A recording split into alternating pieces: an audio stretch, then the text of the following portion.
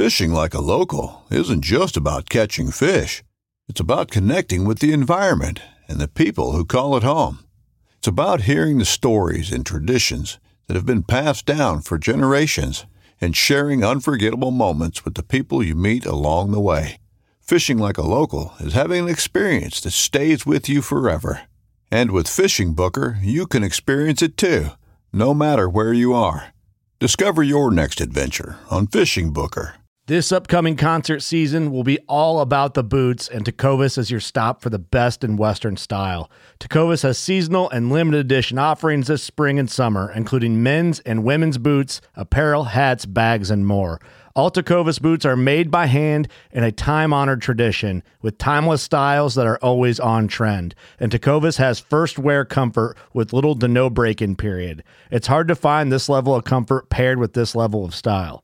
Stop by your local Tecovas store, have a complimentary drink or two, that's WCB style, and shop new styles. The smell of fresh leather and friendly staff are at your service. Many stores even have leather custom branding to make your boots truly personalized. And with regular live music and events, there's no in-store experience like it.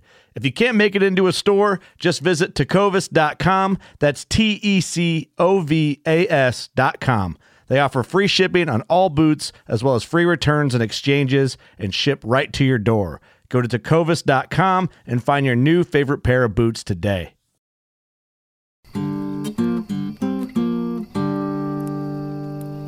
The pursuit for food has taken us into the wilderness, across rivers and atop mountains. These journeys have connected us to the wild. It's this connection that allows us to experience the wild places that this world has to offer and search for both wild game and adventure. This is my adventure for food. My name is Poldi Wieland. I am originally from Germany, moved to Wisconsin, now living in Bozeman, Montana. And moving to Bozeman, Montana, one of my big goals has been to hunt black bear out there, especially this spring here in 2022. So this year I've been learning a lot about hunting black bear and going out. About over a month ago, my little brother and I both went to an area that we had scouted first on the maps using onX and Google Earth. Looked like a great area for bear. As we made it on top of the ridge after a pretty steep hike, we looked around this awesome little meadow, and in the middle of the meadow we found a beautiful moose shed, which, you know, neither of us had ever found a moose shed before, so that was really cool. No bear on that day, but we decided to come back a couple weeks later once more snow was melting and the weather got warmer, so that's exactly what we did. We made our way back out there about 3 weeks later or so and came up the same ridge, made it to the same little meadow, and this time more snow had melted, and we looked around for the other half of the shed, and lo and behold, as we're talking and walking, we find the other half of the same moose shed. So that's the first step of our adventure, which doesn't really have to do with food, but, you know, still something cool to have. And we were still hunting bear, so this was just the beginning of the adventure that day. So we kept moving up this ridge, going to a place that we wanted to glass from, basically. And along the way, we found some bear tracks and some fresh bear scat. So we knew bears were in the area. We got super pumped. Kept walking back farther than the first time we were there when we were scouting. And finally made it, after walking through knee-deep snow at certain elevations, to our glassing spot. And we weren't sitting there for not even half an hour when we spotted our first black bear of the season. And obviously we got very, very excited. Took out the spotter, got a closer look, could tell that it was indeed a pretty nice black bear, had a lot of swagger, looked like a boar. Now, you know, being beginners at bear hunting, we weren't really good at judging the distance, but despite that, we decided to go for it. It was about 3:30 p.m., so we started sprinting down the mountain, trying to get on a ridge that was a little closer to where the bear was. You know, took us about 40 minutes, longer than we expected, and by the time we got there, unfortunately, we couldn't lay eyes on the bear again. We waited for another hour.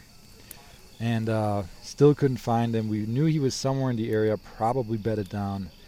So my game plan was kind of, hey, let's go down into the meadow that was next to this ridge and see if we can find more scat, and also maybe sit on the meadow because there's a lot of green grass, and at this time of the year the bears come out to eat on that green grass. And then the plan was kind of to just give a couple calls with the predator calls and see if we could maybe get this bear to come in. But as we made our way down to the meadow, it was getting late already. I started to look at the watch and realized that it was well past 4:30, and we were a good 2.5 hours into the wilderness. So, we decided to just call it a day and head on back, defeated that we, and sad that we didn't lay eyes on the bear again or even get a chance to really stalk him. But on the way back, we made it through this beautiful ravine along a little mountain stream. And as I'm walking, I'm looking down and I see something peeking out next to the stream. Green leaves. And it looked just like wild onions I'd seen in the past. They were very young still, so I took a knee right away, broke off a little leaf and smelled it, and instantly was just enveloped in this strong onion garlic flavor. And I knew I had found a wild onion. And then I started looking around, how you're supposed to do when you're foraging and, getting low, and started to realize that this whole little stream bottom was covered in these wild onions. And not just wild onions, there were nettles and, dandelions. So decided to mark the spot and come back in a couple weeks once these onions were bigger. Not 100% sure yet what species, but, that's part of IDing a new plant. So, moral of the story really is, don't just be a hunter and gatherer or a forager, because you never know what you're going to find out there when you're on your trip. And when you really know how to hunt and forage, it just enriches your outdoor experience that much more. Thank you for listening.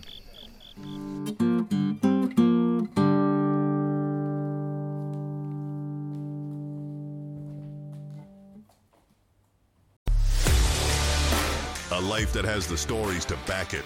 A life to be proud of. It's a Winchester life. Yeah, baby. 6'8" Western. Oh, mule deer, baby, right there. Tune in every Tuesday at 7 p.m. Eastern on Waypoint TV. Brave anglers search for the one they call king, but who will take his throne? Tune in to Waypoint TV's Battle for Silver, Saturday, May 18th from 12 to 6 p.m. Eastern. Presented by Abyss Battery. Waypoint TV.